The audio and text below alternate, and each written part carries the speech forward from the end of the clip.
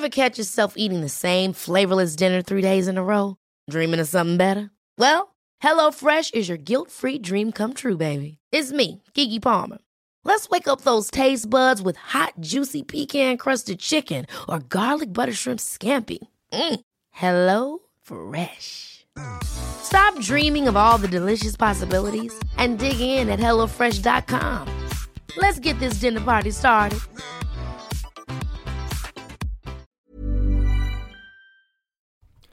Hej, Fritte här. Söndag kväll har just klippt färdigt veckans avsnitt av 4 meter. Och andra halvan handlar ganska mycket om svensk humor, men ingenting om Gösta Ekman. Och det beror helt enkelt på att vi spelade in det här innan vi fick reda på att Gösta hade gått bort. Så till Gösta Ekman, tack så mycket för allting du har gjort för oss och för svensk humor. Och till er andra, god lyssning.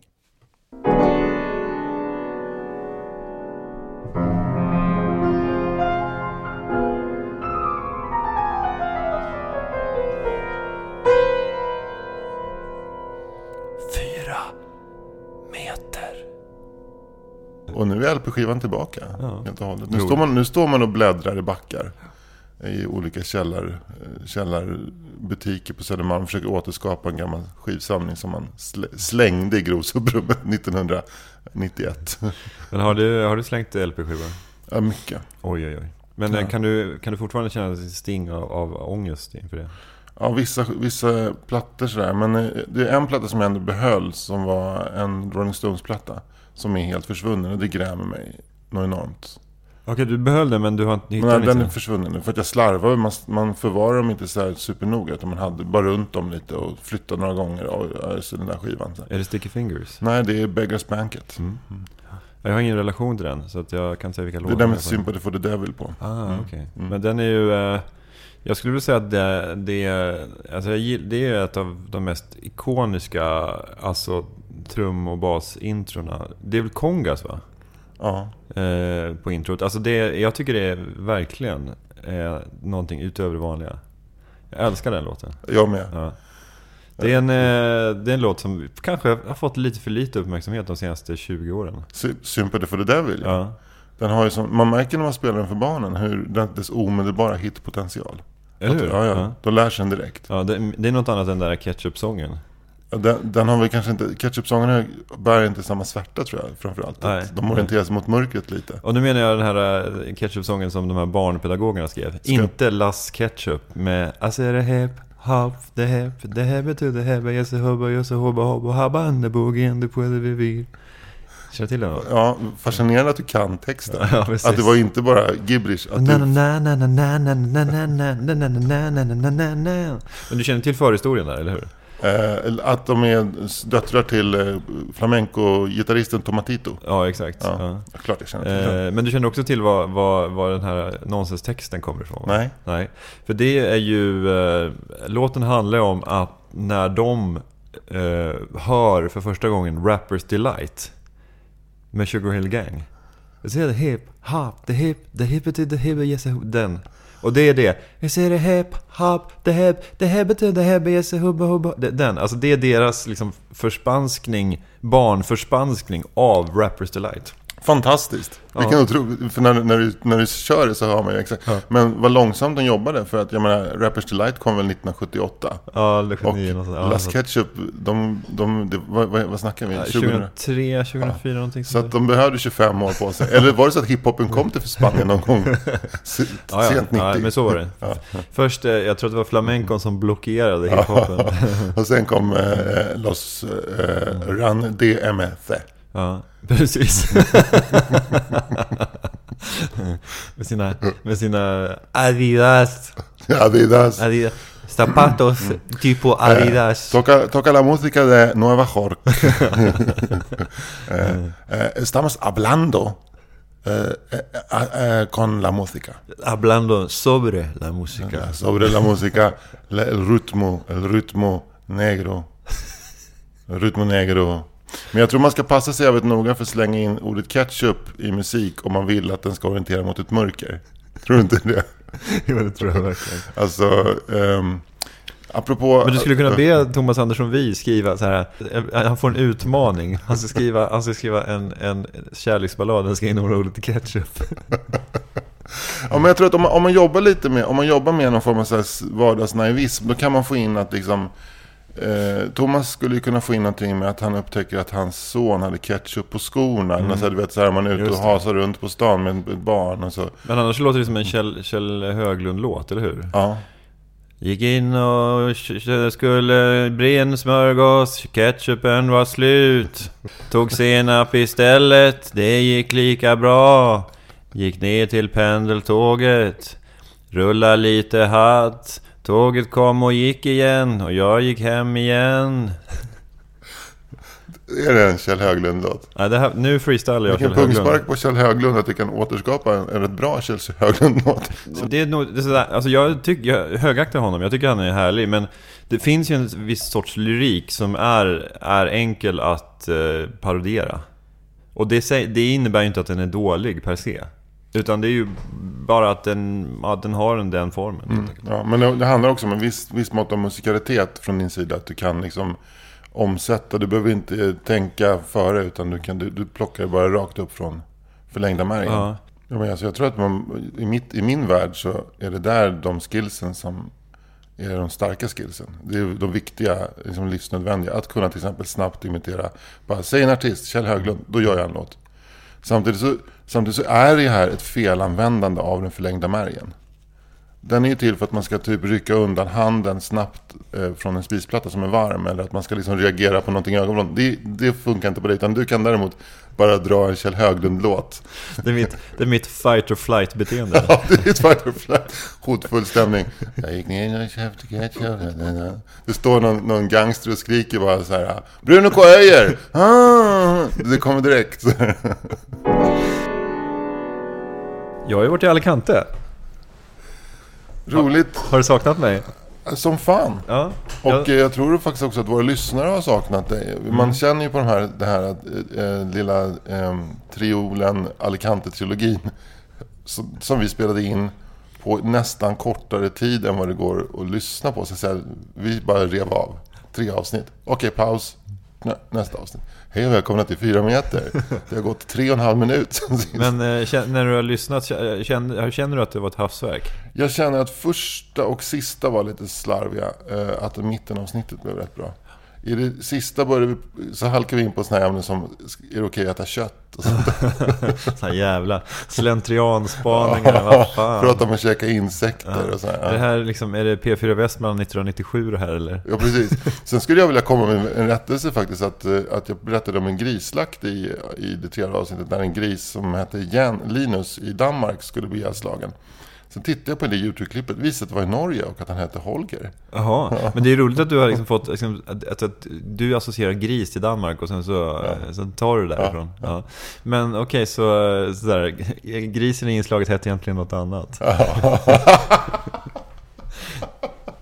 Men jag tyckte den historien, oavsett ursprungsland, så tyckte jag att den var... Jag tyckte den var svinstark. Och den berörde ju någonting i mitt medvetande. För jag har ju väldigt en soft spot för just det här med djur och så. Men det sa vi då också. Men jag tyckte... Det tycker jag var väldigt bra, får jag säga.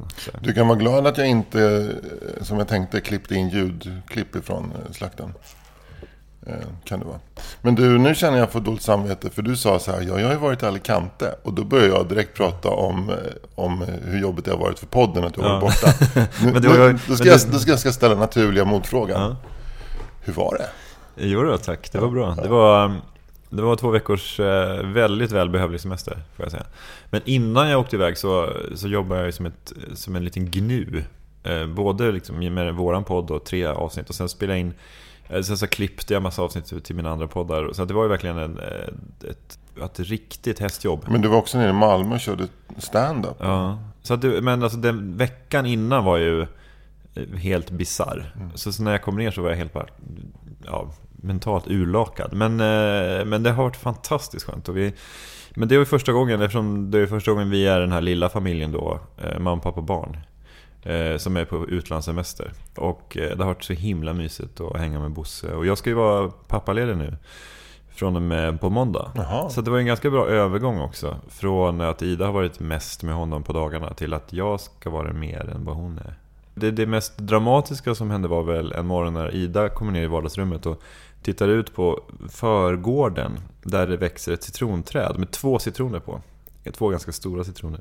Och ser att från på andra sidan en mur, alltså som är med hål i, så är det en brittisk grannfru som sticker in en hand med en sax och sen en annan hand under citronen, klipper av den ena citronen, tar den med den andra handen och snabbt springer in i huset. Oj, det var så...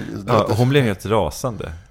Hon sprang ut och så här, du vet, men då hade hon sprungit in redan. Då är det ju, det krävs ju en väldigt ansträngning att knacka på så här, ursäkta, har du sett vår ena citron? Titta på det där trädet, det hängde 2 citroner där. Ja.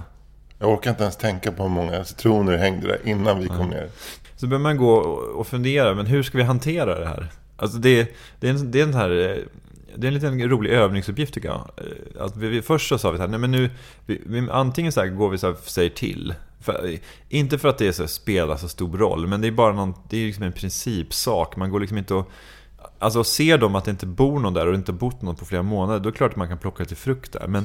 Men om de vet att vi är där, så känns det liksom, det är ju liksom fräckheten på något sätt. Men det är också själva deras modus operandi var ju lite åt heist-hållet. Att det var inte så att hon gick in och bara tog den, utan hon gjorde det utifrån det här måste ske diskret och inga larm får vara. Det märkligaste var att hon hade liksom en boomblaster med sig som satte på så här. Och att det var så här att man såg de här armarna, de var beklädda med svarta handskar, det var svart bomullstrikå liksom. Och det kan ha att göra med att det var då en rörelsesensor i marken, som att om citronen skulle nudda marken, då skulle hennes hus explodera. Man fattar ju att hon tog det försiktigt. Det var märkligt att Tom Cruise stod där också. Det var radiosändare. Nej, men så först så här, ska vi gå och säga till, eller också så nästa grej var att vi skulle spela lite aningslösa och liksom fråga dem nästa gång vi såg dem så här: excuse me, have you seen one of our lemons? Because there were 2 and we missed one, so we can't really figure out where it's gone. Men sen så pallar vi ju inte det. För det blir ju en konfrontation på något sätt oavsett. Så då börjar vi bara vara trevliga mot dem. Hon pallar, men ni pallar inte, kan man säga. Fattar. Svenskt sätt och Sverige versus kontinenten. Ja, verkligen. Men så det slutade med att vi bara så här var supertrevliga mot dem. Och så kände vi att om de har lite dåligt samvete, så kan vi då liksom strö lite salt i deras dåliga samvete. Om de mot förmodan skulle ha det. Men umgicks ni med dem sen? Nej. Men ni morsade på dem? Ja. Där är hon. Ja. Men det som var bra sen, vi tog ju ner den andra citronen då för att rädda den. Men det som var bra var att de där citronerna var ju inte alls goda. Ja, det var verkligen helt värdelöst. Alltså, tänk en så här jättestor citron med ett skalet är 2 centimeter tjockt. Och så längst in så är det lite citronkött, men det är nästan uttorkat. Så det finns nästan ingen saft, och köttet är ganska värdelöst också. Så att där fick hon. Jag kan tänka mig att de kanske skulle ha en gin och tonic. De var ju engelsmän. Vad var klockan? 9 på morgonen. Ja, något gin och sånt. tonic. Ja. Och att hennes man blev lite besviken över den här tjocka vita liksom, kanten då. Det som jag slogs av mest i Spanien, det är ju att de är så otroligt barnkära. För alltså jämfört med Sverige så alltså skillnaden är ju enorm. Överallt så kommer de fram till Bosse och bara hola, que bonito. I affärer och alltså på gatan, och så gamla tanter kommer fram och säger jag älskar barn, och så här, och börjar berätta om sina barnbarn. Och min äldsta dotter, hon är gift med en tysk, och nu bor de i Düsseldorf, och de kommer att hälsa på. Hennes man, han är nästan lika lång som du, och han har lärt sig spanska, och jag har 2 barnbarn och de är helt underbara och sådär. Du la ut en bild på Bosse när han står vid en Jack Vegas-automat, och han ser väldigt glad ut. Man förstår att han blivit lovebombad då, av spanjorer. Absolut. Men det roligaste var att de flesta morgnarna gick vi ner till stranden och satte oss på ett litet café som hade ohyfsen att för en färskpressad apelsinjuice, en kaffe con leche och en stor halv baguette med insmörjd med tomat och skivad ost. Håll i det nu, 2,50 euro. Fy fan. Ja, då blir man ju lite irriterad när de har den prisbilden.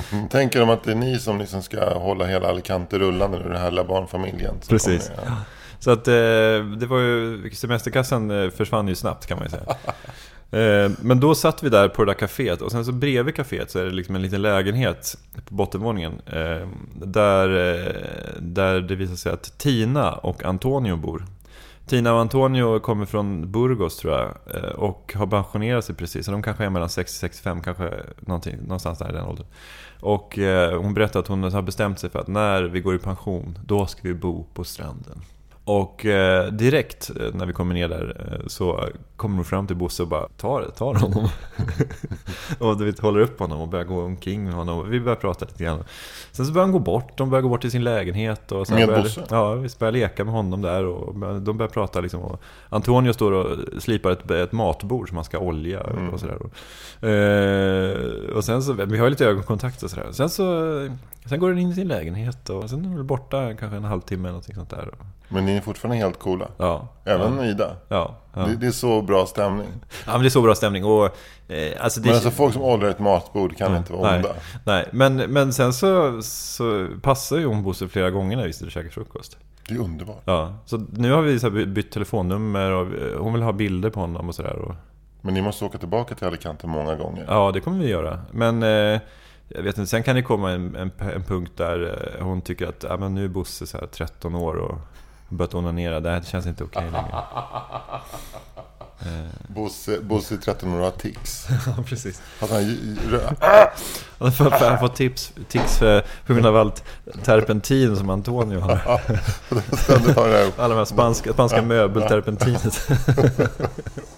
Eller också sägs att det är någon gång när ni kommer hem till Sverige och tittar ner i Bosses lilla väska, då ligger det 2,5 kilo heroin där. Fast det är när han är 11. Just det. Då har de byggt upp en bra relation.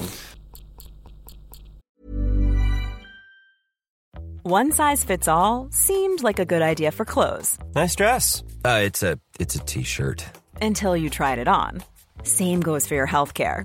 That's why United Healthcare offers a variety of flexible, budget-friendly coverage for medical, vision, dental, and more. So whether you're between jobs, coming off a parent's plan, or even missed open enrollment, you can find the plan that fits you best. Find out more about United Healthcare coverage at uh1.com. That's uh1.com.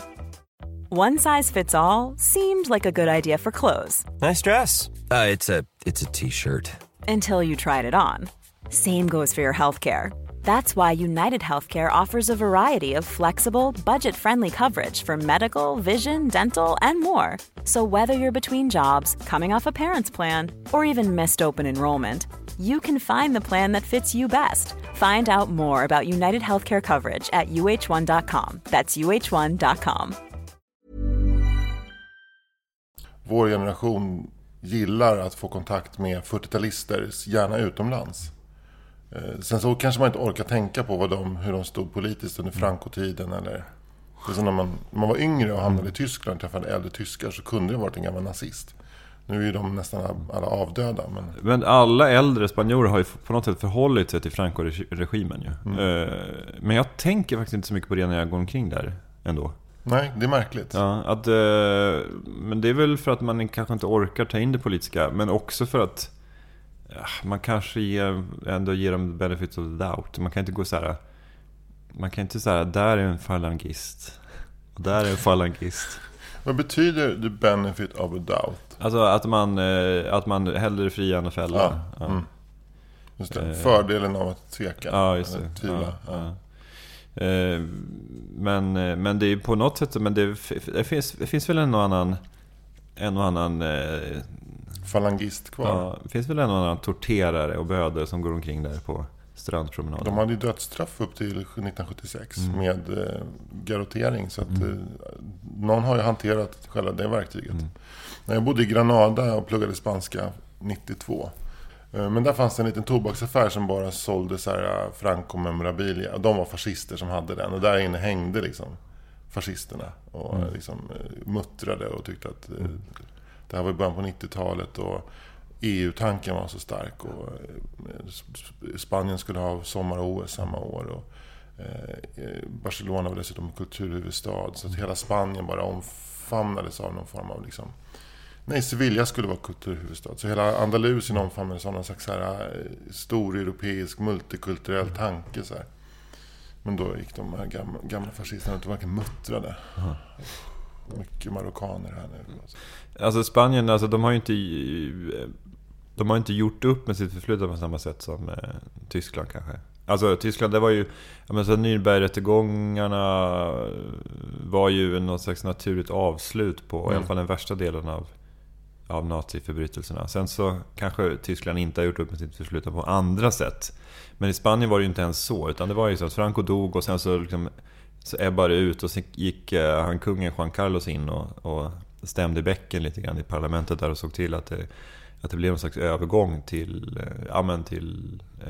demokrati. Men det har ju funkat ändå rätt bra i Spanien. Det minns jag också när jag var där, så träffade en kille som befann sig på vänsterkanten.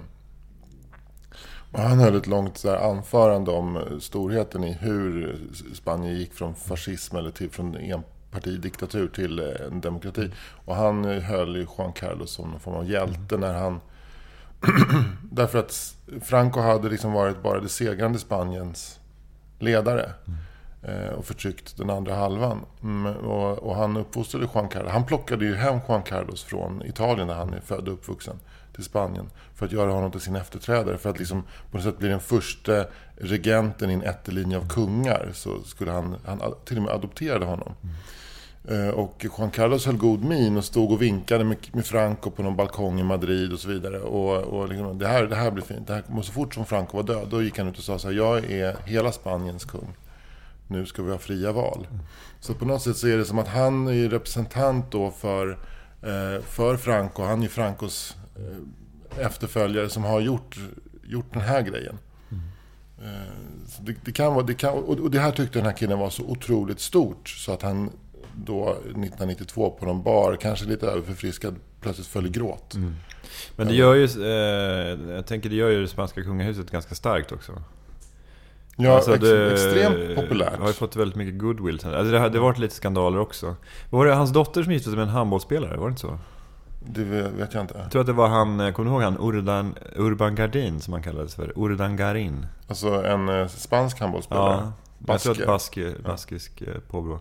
Jag tror det var han som hans dotter gifte sig med, faktiskt. Det här kan ju folk som lyssnar kolla upp. Och det kan ju vi också kolla upp. Ja. Men spännande om Spanien. Ja. Det kanske kommande avsnitt kanske vi grottar ner oss ännu mer i. Du känner till det här La Movida? Känner du till det? Nej. La Movida var ju en lite punkig rörelse som startade efter Franco, som var en del av den här Alltså rörelsen helt enkelt. Ja, exakt.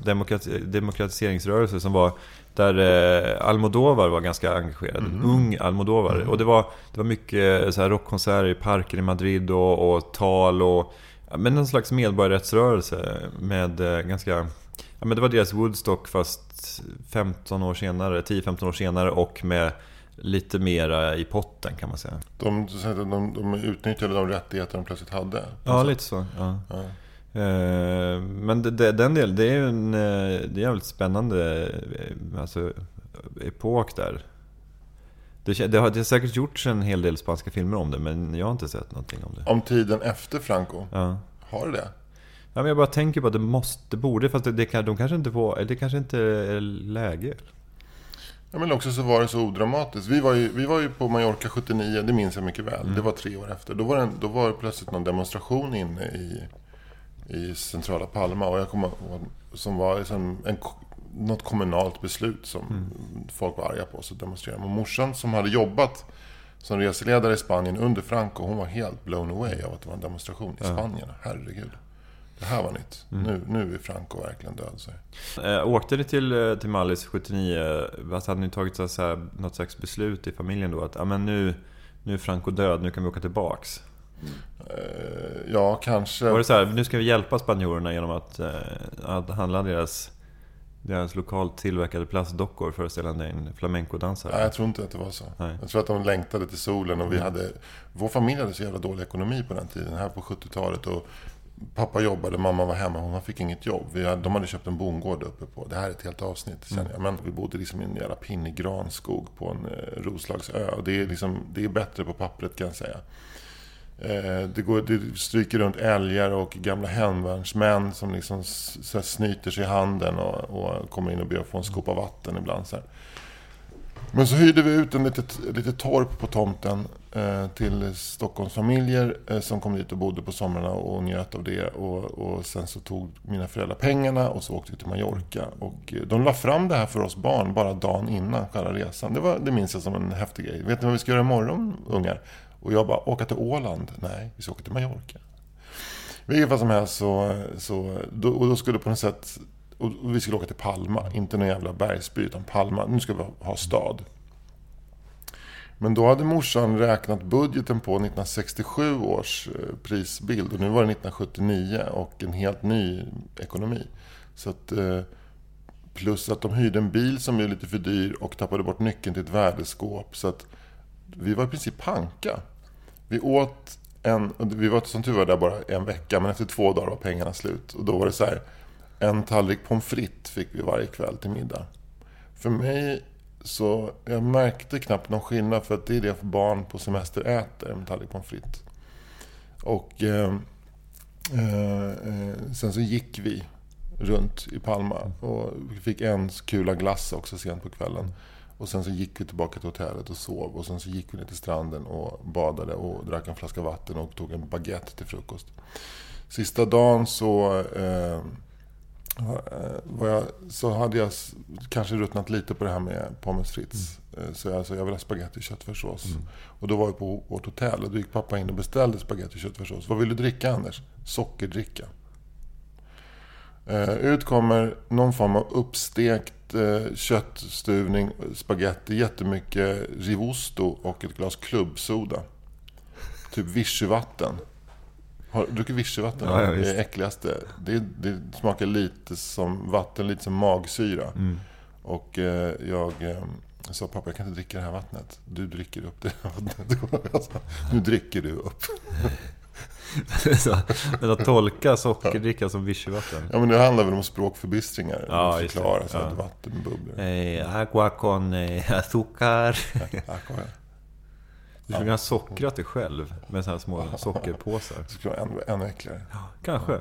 Låt oss testa någon gång att göra vår egen sockerdricka med vichyvatten. Men i alla fall, bevekelsegrunden för att åka till Mallorca var nog bara att komma bort från vardagen på det jävla torpet i Östhammar och bara få se lite folk. Och det var en rolig semester. Ja.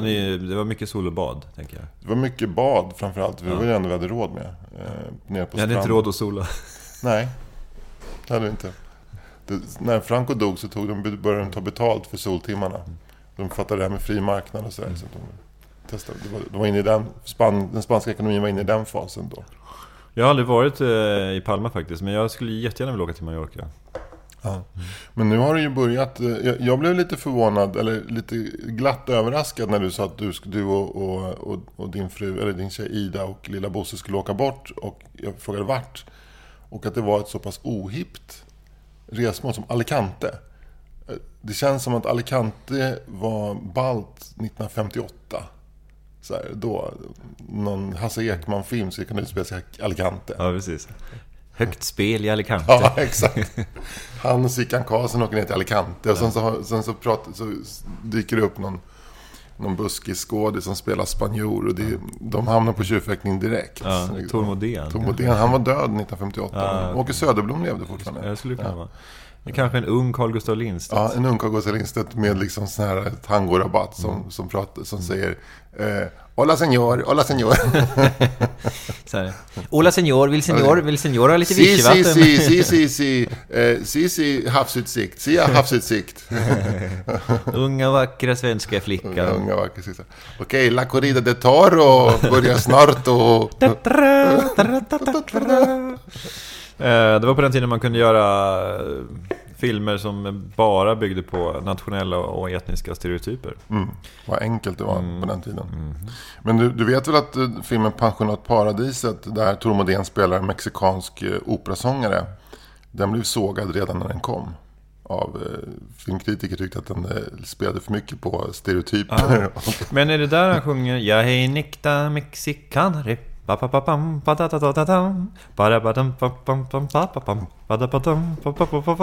plotten är att han är en vanlig solovårare från Stockholm som låtsas att han är mexikaner.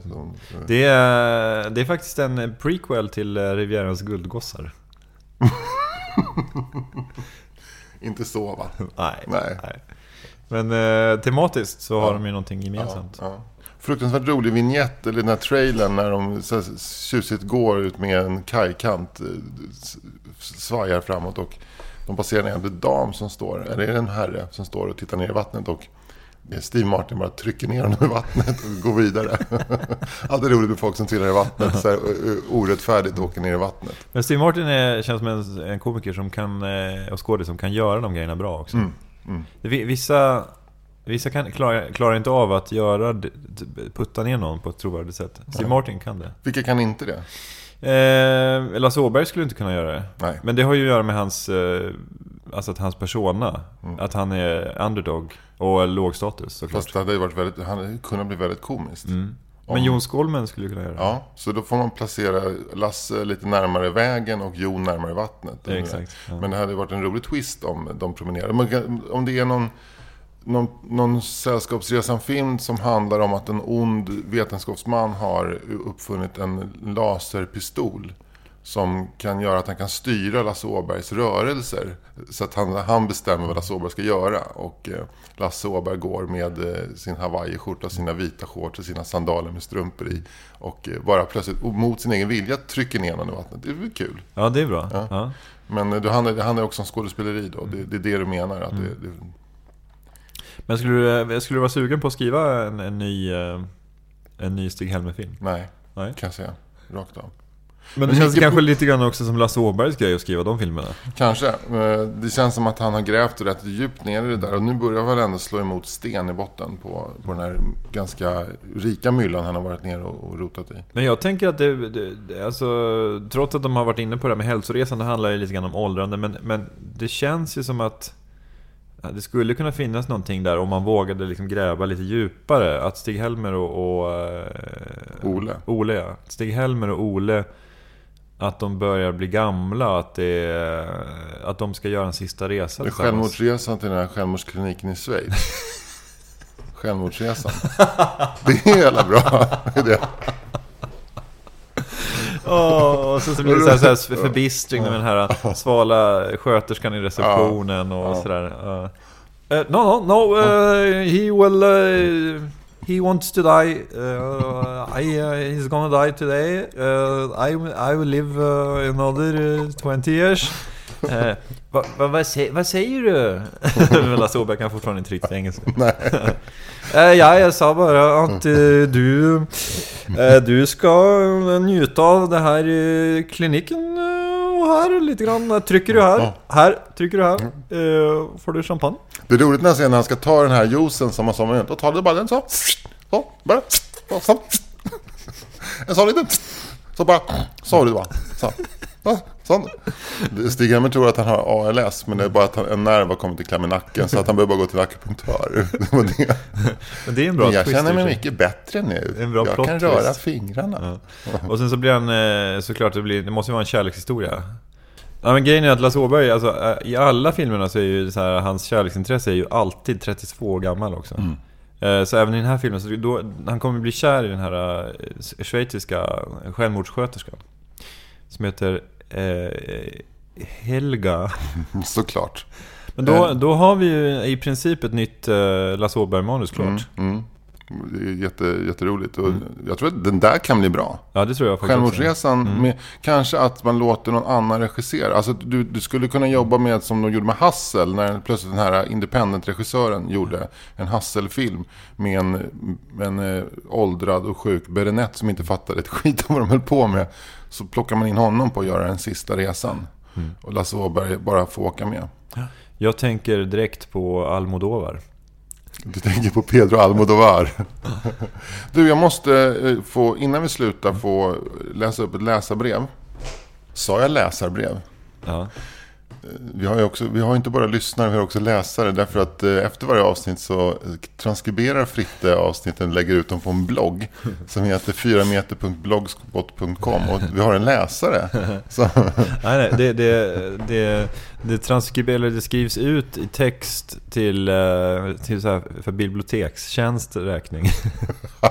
Det är lag på det nämligen. Man måste det kanske inte alla poddar känner till, men det måste man. Jo, vi verkar som att vi har fått en ny lyssnare som heter Erik Lundqvist, och han satte sig ner en kväll runt den 16-17 mars och författade ett mejl till oss och som han la upp på våran Facebook-sida 4 meter på Facebook, där man kan, där vi faktiskt ofta svarar på meddelanden och sånt. Det kanske man inte tror, men vi är så pass måna om er som lyssnar så att vi försöker verkligen svara. I det här fallet fick han svaret 4 hjärtan av mig. Vi svarar ju på alla de tusentals meddelanden vi får. Ja, så lite utbränd är man, men vad fan. Jag hörde en story om en kompis till mig som gick med Astrid Lindgren upp i hennes lägenhet en gång. Hon följde med henne från en taxi upp i lägenheten.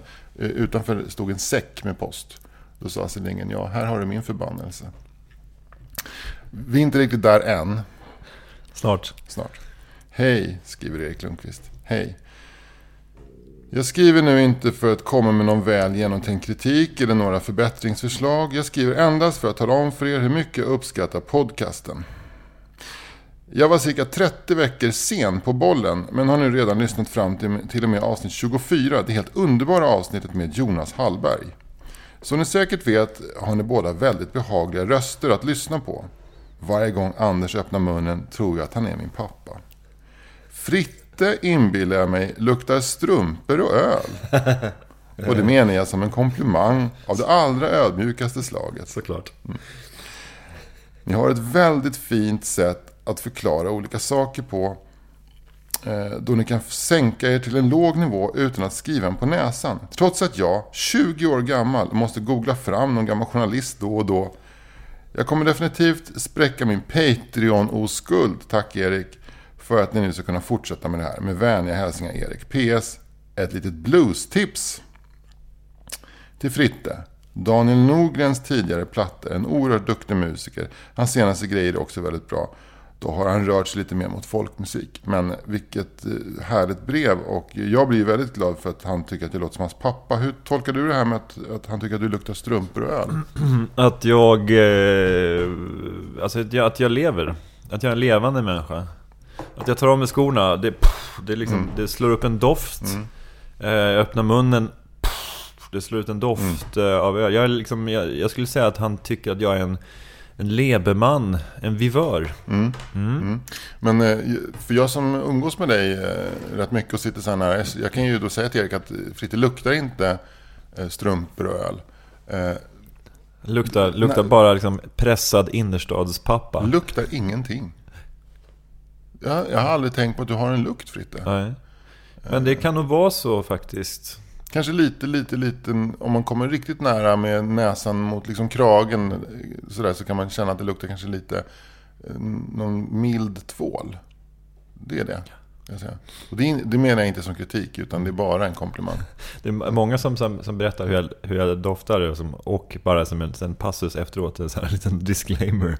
Ingen kritik. Men jag tycker att jag blir så rörd för att vi sitter här, vi börjar ju trycka mot 50, du och jag nu.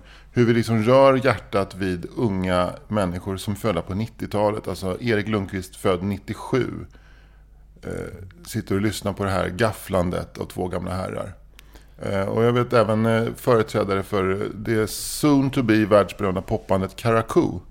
Älskar ju det här. Och igår så mejlade de till och med en länk till sin nya singel. Bara för att det här ska Anders och Fritte höra. Alltså jag gillar det, verkligen. Och nu gör vi också reklam för Karakou. Precis. Ja, jag älskar Karakou. De är kanon. Så jag hoppas att de fortsätter lyssna också. Du Anders, är det någonting du vill plugga som händer härnäst? Jag har ju lagt av med stand-up, kan man säga. Inte som komiker, men som klubbvärd. Men Nisse Hallberg och Henrik Nyblom har ju ombildat sin klubb. Den som hette Anders och Nisse presenterar Henrik, som presenterar skämten. Den heter nu Greven Komedi. Och det är en hyllning till våran ständigt halvberusade DJ Wilhelm Greven Pettersson. Så att de har ju också tillverkat en backdrop med en porträtt av Greven, och så står det Greven komedi. Och det var så fint för att när de hade premiär för den klubben så skulle de då avtäcka backdropen. Då visste inte Greven om det där. Han har ju känt att han har stått och varit lite i vägen och stått liksom längst in i ett hörn och bara kört skivor, och vi har skällt på honom för att det kommer på musik mitt i sätten. Nu fick han som tidernas hyllning. Och tydligen så, jag har faktiskt, för att jag har flyttat, inte hunnit gå dit, men tydligen så går det svinbra med klubben, och de håller på att fullständigt knäcka Petter Brista och Aron Flams och Soran Ismails klubb TS Kaos och bli måndagarnas hetaste stand-up-klubb i Stockholm på Cantina Real, Lindvallsgatan 15, varje måndag 20.00, 100 spänn i dörren. Greven komedi. På onsdag den 5 april kan man se på Oslipat i Malmö på Babel, kan man se Simon Gärdenfors, Petrina Solange, Marcus Berggren och Ola Aurell. Det är en ruggigt bra lineup. Alla 4 är superroliga och härliga människor också, skulle jag vilja säga. Det säger jag inte alla gånger. Så håll utkik när jag säger att alla inte är härliga människor någon gång. För då vet ni att det är kanske lite så här konstiga, någon som har sociala tics eller kanske så här, har en konstig självbild eller så. Men inte den här gången. Så oslipat.com, där går man in och köper biljetter. Du, fan vad roligt att vara tillbaka, Anders. Ja, underbart. Ja, men nu kör vi på det här, va? Nu kör vi på det här, nu kör vi vidare och med huvudstupa rätt in i våren. Underbart. Vi ses om en vecka. Hej. Hej. Jag är en äkta mexikanare och jag är van att göra som jag vill. Jag har ett blod som en afrikanare och vilden spåras i min pupil. Att dansa foxtrot som en amerikanare, jag kan det ej att ta sväng. Jag är en äkta mexikanare, jag älskar kvinnor och handgemäng. Jag brukar säga karamba när ni i Sverige drar till med fan.